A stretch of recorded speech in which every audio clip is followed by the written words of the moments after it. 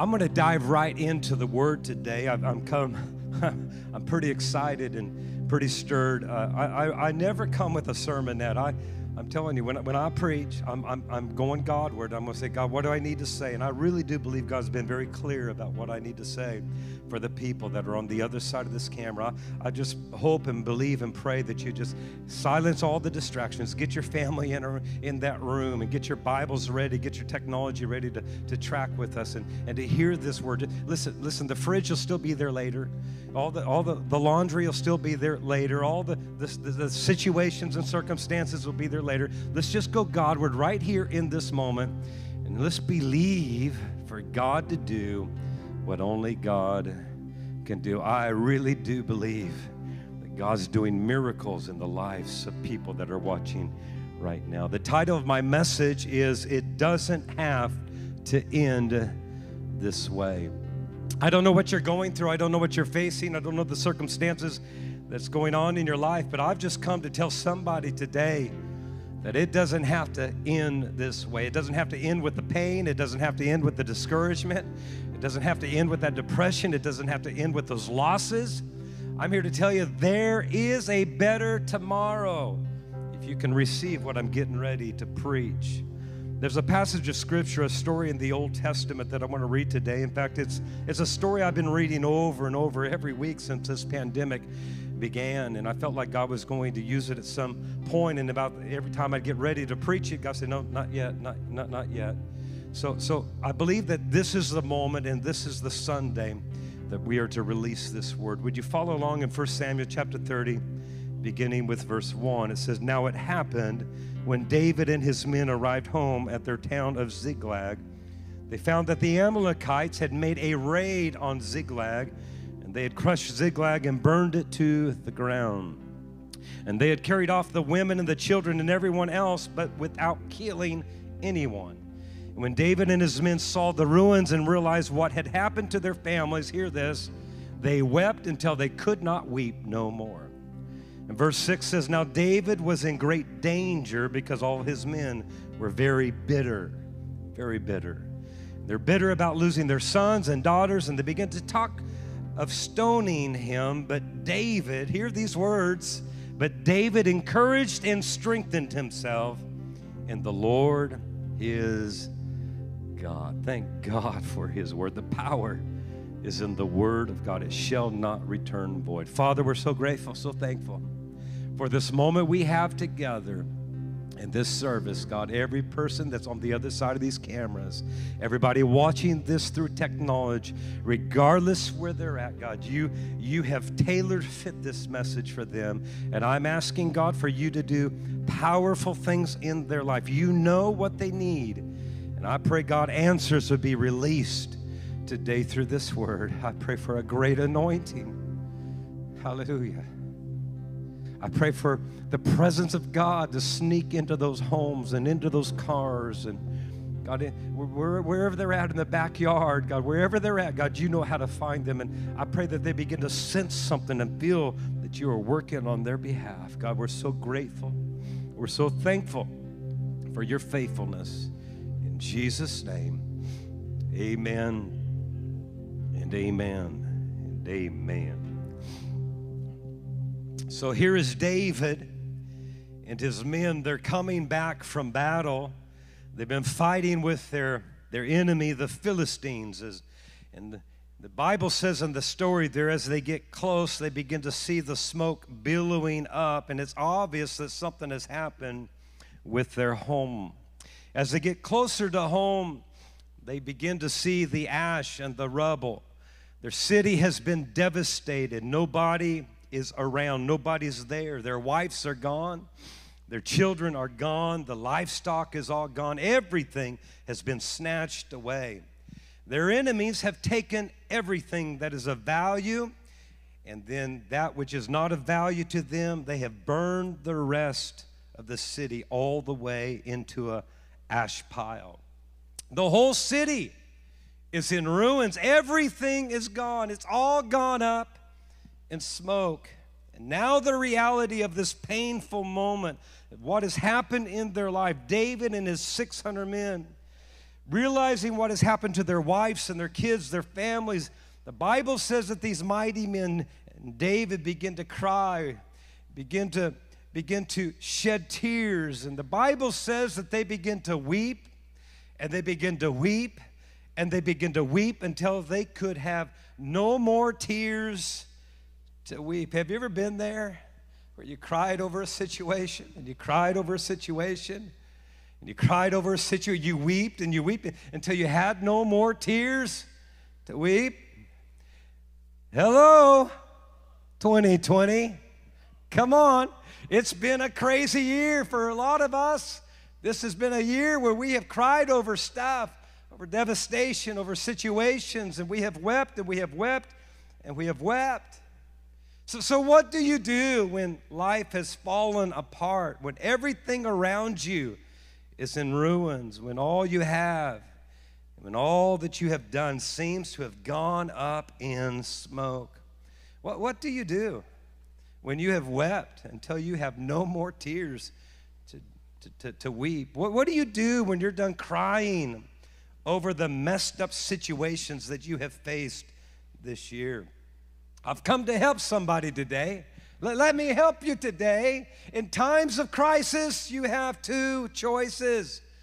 And we actually see it in this story. Here they are. There are two choices. You either become bitter or you become better. Oh, yeah. That's your two choices. There's not a third choice. You're just going to either become bitter or you're going to become better. Always in the crisis, you have a decision to make. Do you go bitter with the majority, or do you become the minority, the few, and you go better? Let's look at the story here, because there's a majority that really go bitter in the story. I think it's a picture of so much of what's going on in our world in 2020. What a mess this is, huh? And the majority has gone in the crisis and the devastation. The majority has gone, they've gone bitter. Verse 6 says, David was now in great danger because all his men were very bitter. Why are they bitter? Because they're bitter over the devastation. They're bitter about losing their sons and daughters. And then they begin to talk of stoning him. Now, don't get that wrong. They're not saying, hey, let's go have a smoke with David. No, that's not what they're talking about. They're talking about throwing something at David. Here is David. Wow, in his devastation, he's being betrayed by his own people. I mean, these are David's trusted friends. These were the guys that literally believed in David. These are the relationships that mean the most to David. These were the guys the Bible talks about that at one time were losers in life. They were actually the misfits. They absolutely had nothing. In fact, the Bible describes these 600 men as being at one time discontented, distressed, and completely in debt. The Bible says also that they were the rejected men because Saul had rejected them. And actually where David found them, he finds them in a cave hiding. He takes them in and he makes them mighty men. He makes mighty men out of them, some 600. But now they've all experienced devastation. They've all experienced COVID 2020. Wow, and now they're bitter. They're bitter because of their grief, and now they want to stone David. They want to start gathering rocks and stones, and they want to gather rocks and stones of hate and stones of judgment and stones of blame and stones of accusation and stones of criticism and stones of negativity. Why? Well, we all know somebody needs to pay for all this mess and all this pain that I'm feeling. Isn't that crazy? I mean, think about it. Just a reminder in the story, David didn't do this. He didn't do anything. Question, why are you stoning David? David didn't burn down your city. David didn't kidnap your wife. David didn't kidnap your kids. David did not take your stuff. But can't you hear them? That's how we all do. Yeah, but somebody needs to pay for this. Somebody needs to take responsibility for this. Good question would be, what good is it going to be to stone David? He's not even the problem. Wow, when I read this and been reading this, I go, wow, what a picture of our world right now. Has anybody felt like this in this crazy season? Like, really? You're mad at me? Really? You're angry at, you're what? You're blaming me? For I didn't start COVID. It's not my fault. Why are you hating on me? Why are you accusing me? Why are you judging me? Why are you giving me those thumbs down? Why are you posting about me? One thing that I've even seen as a pastor, it's just crazy. Pastor, this is your fault. You need to do something. You need to lead better. You need to say something. You need to open up, and you need to close down. And boy, have I got some hate and some blame, and if I got some judgments of rocks, and yet I think God's people want their pastors to be men of God. And I can remember when this all went down, some 4 o'clock in the morning, just shortly after everything was closed up, God took me into a place of prayer, and he says, son, he says, do not let people hijack your voice. Do not be baited by other people's agendas. You are not the voice of people. You are the voice of the kingdom. If I don't tell you to say it, then don't say it. Now, people don't like that when they want you to be their voice, to drive their bias agenda. But can I remind you, so many times throughout the scriptures when Jesus was walking on the earth and doing ministry, they would come to Jesus and say, Jesus, what do you think about this? And what do you think about that? And what about this injustice? And they were trying to hijack his voice. And so many times throughout Scripture, the Bible says of Jesus, and he said not a word. Sometimes it's just best to keep your mouth shut until you hear heaven speak, and then you declare heaven. I didn't create the COVID. You didn't create the COVID. Why are people mad at you? Why are they angry at you? Because this is what happens. For so many in a crisis, they have to start blaming something. They got to blame somebody. I mean, is that not what is happening in our nation right now? You got to blame this, and you got to blame that. It's the president. Yes, it's the president's fault. It's Trump's fault, right? It's no. It's the Democrats' fault. They're the reason why we got all of this mess. No. It's the Republicans. No, it's not the Republicans. It's the doctors. It's the way they're counting it. It's got to be the doctor's fault. They don't know what they're doing. And then we move on, and no, it's our employer. He's just not treating me. He's not treating me right. We blame this group and we blame that group, and now we're even blaming the cows. Like really? The cows? Yeah, really, we are. I guess the cows, I didn't realize this until lately, that I guess the cows are doing something to destroy our ozone layer. And you need to, you listen, the next time you drive past a cow, you need to roll down your window and point your finger and say, it's your fault. It's your fault. Apparently, they're emitting methane and other harmful gases that are destroying our environment. Here's what's crazy. They say they do that through burping. And then they do that through, I don't know if I can say it in church. I can't say the F word, but I guess it's a toot. It's a bottom burp, I guess. And it's the cow's fault. It's the cow's fault. Can I pastor you today? Can I help somebody on the other end of this camera? Blaming is not your answer. Don't get stuck in this season throwing your stones and throwing your rocks, blaming the world for the mess that you see. I mean, come on, are we really going to spend the rest of our life being professional stoners? Is that really what we're going to use social media for? Really? Come on, we're better than that. Two decisions to make. You're either going to go bitter, or you're going to do what David did. David, instead of going bitter, David became better. He went better. Notice David has experienced the same grief. grief. He's experiencing the same pain. He has the same losses, but he doesn't go bitter. He's not hateful. He's not mad at the world. He's not picking up rocks. Well, why didn't David go bitter like the majority? Oh, there's a lot of reasons. We don't have time to preach about all of them. But let me give you the main reason why David went better. The big reason. Here it is. It's my title. David knew that it didn't have to end this way. He knew that there was a better tomorrow. He knew that there was hope out of the devastation of his life, but he also knew that he would never see it by going bitter. In Hebrews chapter 12, I want you to hear it. Pay attention, lean in. Hebrews 12:15 says, watch out that no poisonous root of bitterness grows up to trouble you.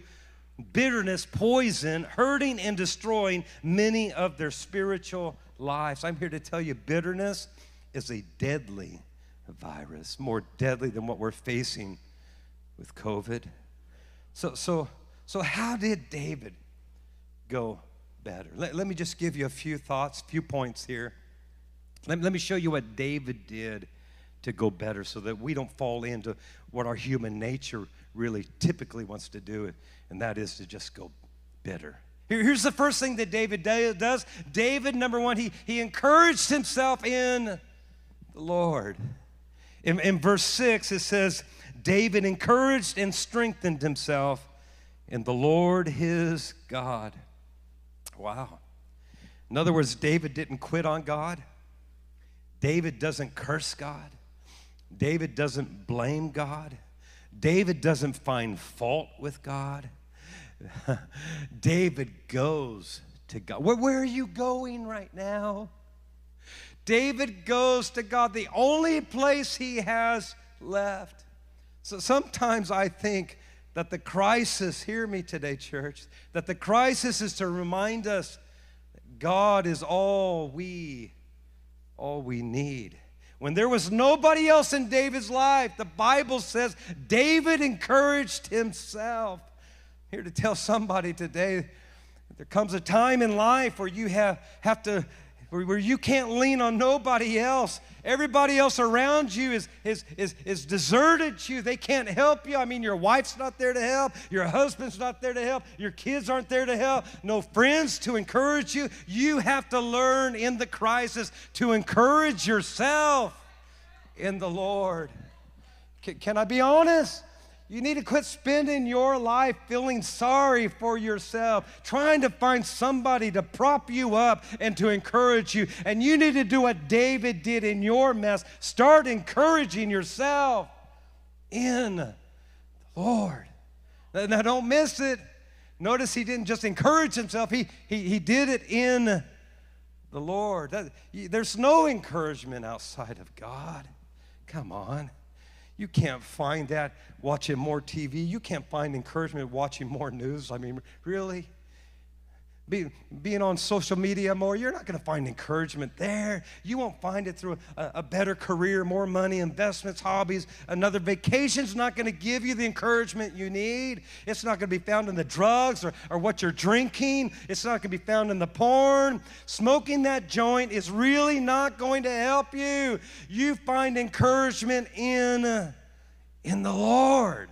That's where we get our encouragement. I'm strong in the Lord and in the power of His might. You can encourage yourself in the Lord. David, who wrote much of the Psalms, he wrote this in Psalms 29:11. He knew because he practiced it.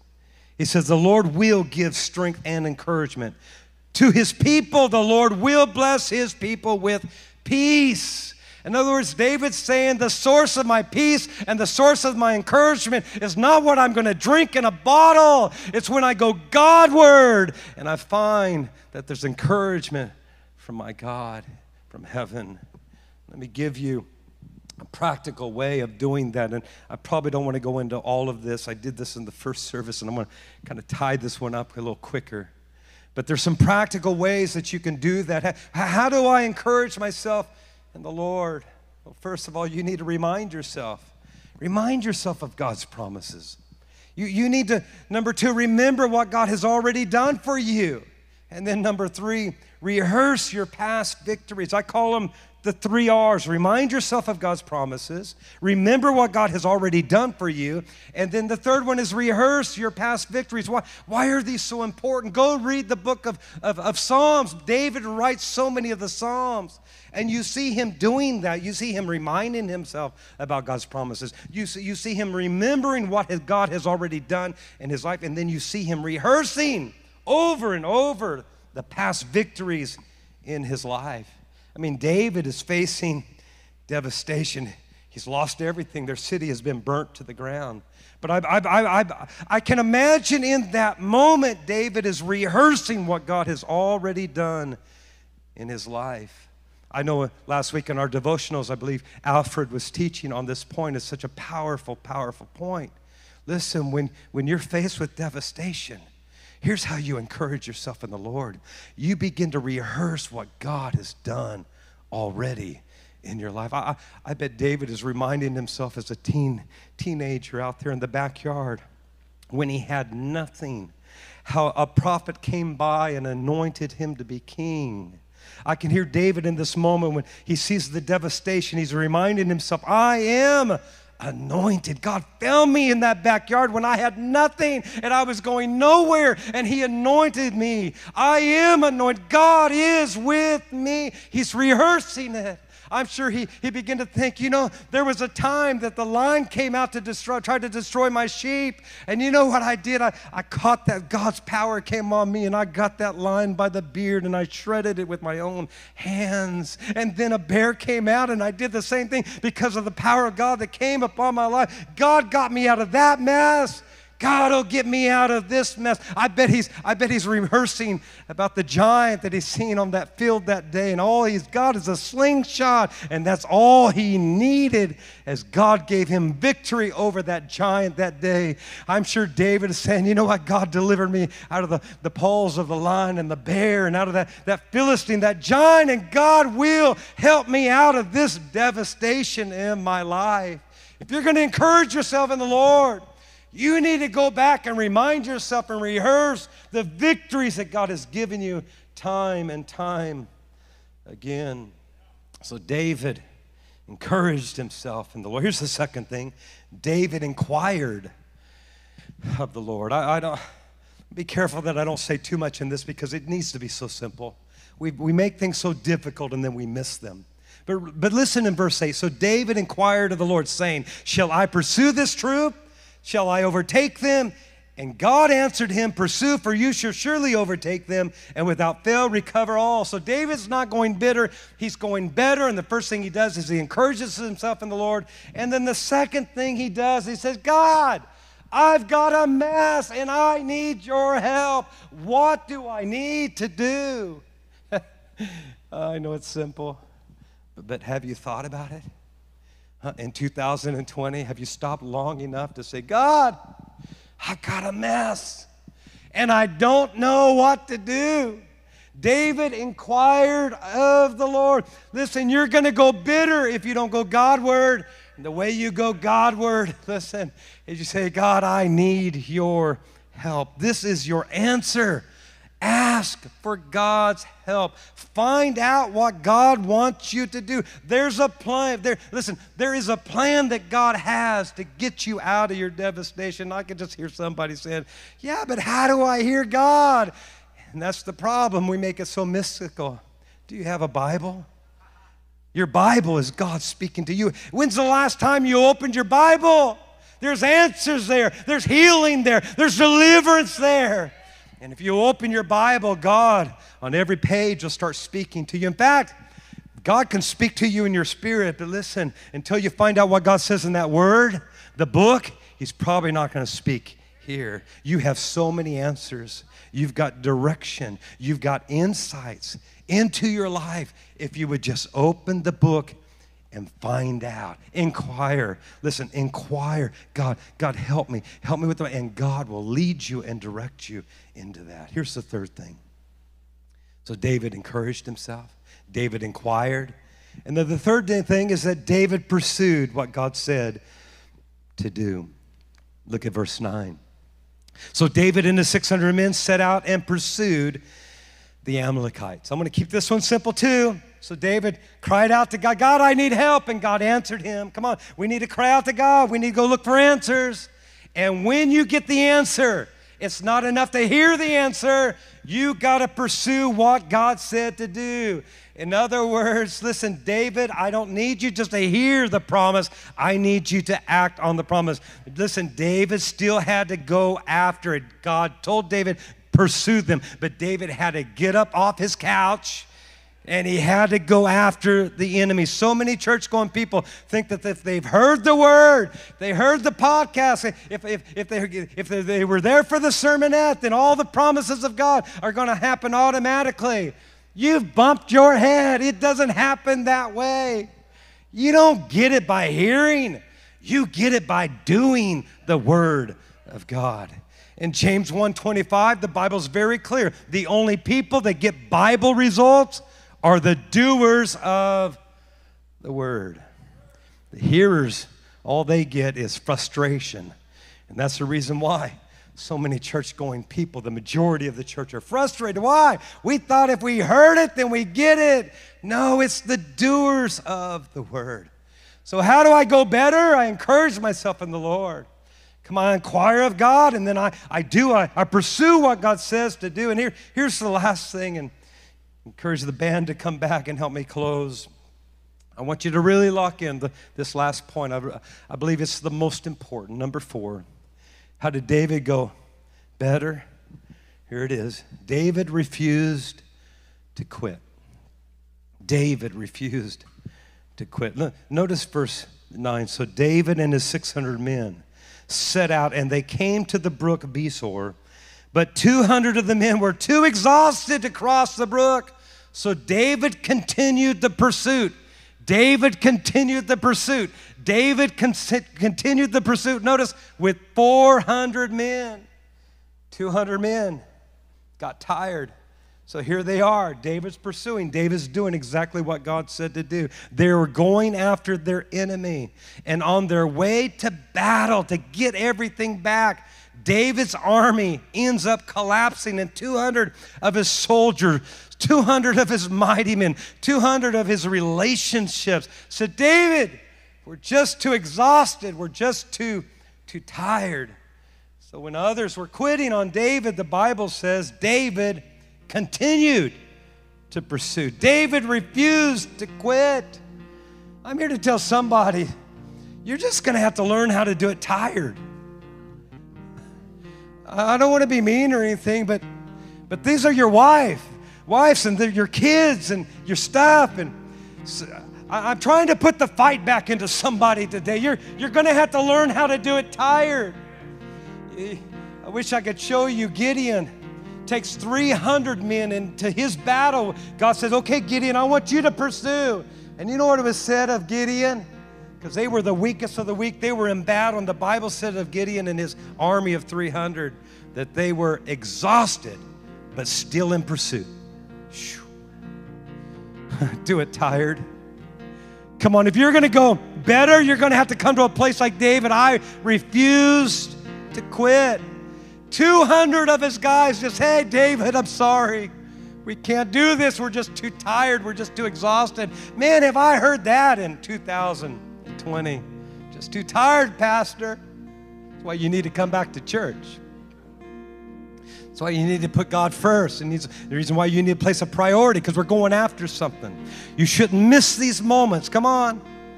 Come on.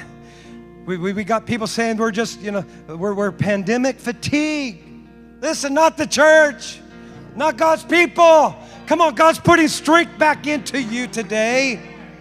Can you imagine David finally getting there? And we understand, we'll read it in a moment, that David actually goes to battle and wins the battle and gets the stuff back. Can you imagine when David's coming to some of those wives of those 200 men that quit? Can you imagine what those wives must have been saying? Hey, David, where's Johnny? Oh, yeah, your husband? Yeah, well, sorry about Johnny. He got tired. Can you imagine the wife saying, hey, he got what? Here I am, and here are our kids, and here's our stuff, here's our future, here's our destiny. And he what? Well, let me tell you something. David, you go tell him to get off his butt. That's a capital B-U-T. And you tell him to get back in the battle because there's something to fight for. I can just hear it. What's amazing with David is David didn't rebuke these people for quitting, but neither did he stay with them. When they quit, David loved them, but he kept on moving. I don't know who's quit you today. I don't know who's left you today. We're not going to fight against them. We're going to keep loving them. I don't know what relationship walked out on you, but I'm here to tell you, you're going to love them, but you're going to keep on moving. Some people, you have to love them, but you've got to keep on moving. I'm sorry you quit me, but I got to keep on fighting. I got a wife to go get. I got some kids to go get. I got my stuff to go get. I got some animals. I got to go get my destiny. You know what I've noticed about quitters, about people that give up? They all want you to give up with them because misery loves company. Hear me today. Somebody on the other end of this camera needs to tell hell today, hell. You need to tell the devil today. You need to tell your enemy today, I'm not giving up. In fact, I believe somebody needs to declare this today. It's not going to end this way. No, it's not. Not for me in my house. Not for me in this church. Not for me in my city. It's not going to end this way. Isaiah chapter 42. I'm almost there. Don't miss this. Isaiah chapter 42. God's people have been robbed and plundered. Everything has been taken away from them. I mean, just everything stolen. It's a remarkable story. They have been left with nothing, kind of like David is experiencing. And God shows up on the scene in Isaiah there, and he says this, why isn't anybody saying, restore? That's what God says. In other words, God is saying, don't you know I can give it all back to you? Hear that today? Why isn't anybody saying, I want my stuff back? Why isn't anybody saying, restore? Don't you know we serve a God that can give it all back? Maybe I need to ask this question today. Has the enemy stolen anything from you the past 8 months, the past year, the past 5 years, 10 years? Come on, has anybody experienced any losses? Somebody needs to shout it out loud in your home and in your backyard and in that hospital room. You need to shout it out loud. I want my stuff back. I want my stuff back. I want my joy back. I want my strength back. I want my peace back. I want my Has anybody lost any relationship? I want them back. I want my family back. Somebody needs to shout it out loud. I want my health back. I want my provision back.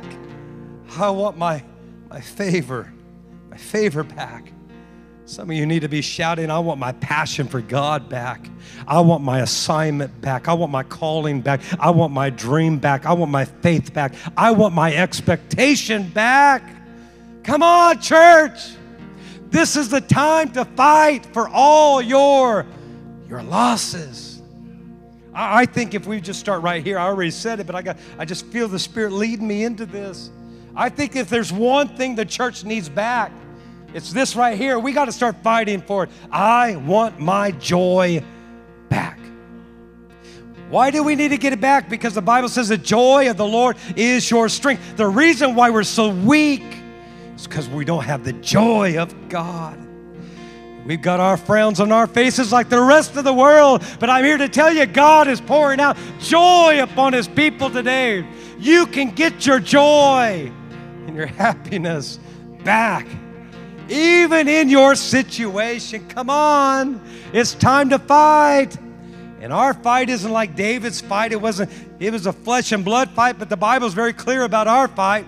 We fight the good fight of faith. What is our fight? To keep believing, to keep trusting, to keep obeying. You just have to refuse. I'm not going to quit. I'm not going to get tired. I'm going to trust God today. I'm going to trust God tomorrow. I'm going to trust God next week. And if you see me next year, I'll still be trusting and believing and expecting my God to do something. I close with this story. Fits right into this point. In Luke chapter 7, in the city of Nain, there is a funeral procession. And a mother's son has died, and the men of the city are carrying the son in a coffin to the graveyard. The mom is weeping, and the people are mourning, and it's at that moment Jesus interrupts that funeral procession. Jesus comes up to that coffin, the Bible says, and he touches the coffin where the dead boy is. Hear me today. And what happens is the Bible says that boy who was in that coffin on the shoulders of those men sat up. He sat up in that coffin. Jesus touches the coffin and life comes back into that dead body, and he sets up into that coffin. And in Luke chapter 7, the Bible says something that most of us read over, and the Bible says, and the boy began to speak. He began to speak. But the problem is, the Bible doesn't tell us what he says. I think he went to preaching. Now, I can't prove this, but the truth is you can't disprove it. And in my study and going back into history and doing research, what was interesting in their culture of that day, if this was your child, the only child that you had left, and they died, then what would happen in that community, that tight-knit community, is they would take the clothes of that child and they would disperse them within that community. And they would give the pants to somebody, and they give the shirt to somebody, and they give the hat to somebody, and the shoes and the belt, and they would disperse those items. The clothes were valuable in that day. They couldn't just go down to a Walmart. No. So what they would do, if that was the only child you had left from your home, they would take those clothes and they would disperse them within that community. And then here's what would happen in that community is those people would actually wear those clothes at the funeral. Wow. Now I can't prove this again, but you can't disprove it. Jesus comes and he interrupts that funeral procession, and he touches that coffin. And the Bible says that boy sat up in that coffin and began to talk from an elevated position. What was he doing? I believe he was looking around. What was he saying? Here's what I think he was saying. Hey, those are my shoes. Hey, those are my pants. Hey, what are you doing wearing my shirt? Hey, that's my hat. You know what I think he said? I think he said, hey, I want my stuff back. Give me my stuff back. Somebody needs to shout it out loud today. I want my stuff back. I think that's what God's doing the last part of this year. I believe Jesus is coming and touching the dead places of your life, and you're being resurrected back to a place saying, hey, it's not over. It doesn't have to end like this. I want my stuff. I want my stuff back. I want my dream back. I want my calling back. I want my family back. I want my purpose back. Hear it again. Jesus right now is touching you. He's touching every dead area in your life. And you're coming back to a place saying it does not have to end this way. In fact, it didn't for David. David encouraged himself. David inquired. David pursued and obeyed. And David refused to quit. And here's the end of the story in 1 Samuel 30. So David fought against them. Hear it. And David recovered everything that had been taken. Nothing was missing. Can we believe for that? that at the end of all of this mess that we're experiencing, that nothing will be broken and nothing will be missing. Wow. Notice, it didn't end with devastation. It ended with resurrection, or restoration and resurrection too. Somebody needs to hear this today. I'm done. I hope you got it. I hope you sense it. Come on, God is touching the dead places. I want you to hear it today. Here's what you need to hear. Come on, I'm coming into your home, into your car, into that situation, into that pain, into that hurt, and I'm declaring it doesn't have to end this way. In Jesus' name, I declare it, Celebration family, our best days are ahead of us. You have a better tomorrow, Father. I thank you for your word. I thank you for your truth. I thank you for the anointing and the presence of God that I sense going through these cameras. For those that are watching it right now, and even those that will watch this on demand, I thank you that it brings a shift into our hearts. God, we make adjustments today. God, we own what we need to own, and we judge ourselves so that we will not be judged. God, we're done being bitter. We're done blaming the whole world. God, we're going to be better. Now we've got a pathway to go. Now we've got an idea and some answers to act on. God, we're going to encourage ourselves in you.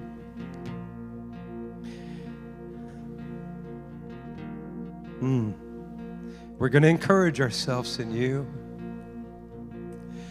God, we're going to ask you we're going to inquire of you what to do, and then we're going to do it. And then, God, we're going to refuse to quit. We will not quit on our God-given destinies. Come on, right in your home. Man, just change your position, your posture, wherever you're at. If you can, lift your hands. Just stand up. If you're in the car, just keep your hands on the steering wheel. Keep driving, but out of your heart, would you just begin to praise him? Come on, let God bring healing to you. Let God bring deliverance to you. Hear it one more time. It doesn't have to end this way. Thanks for listening. If this impacted you and you'd like to partner with us, go to celebrationchurch.cc/give to help us reach people with a message of Jesus.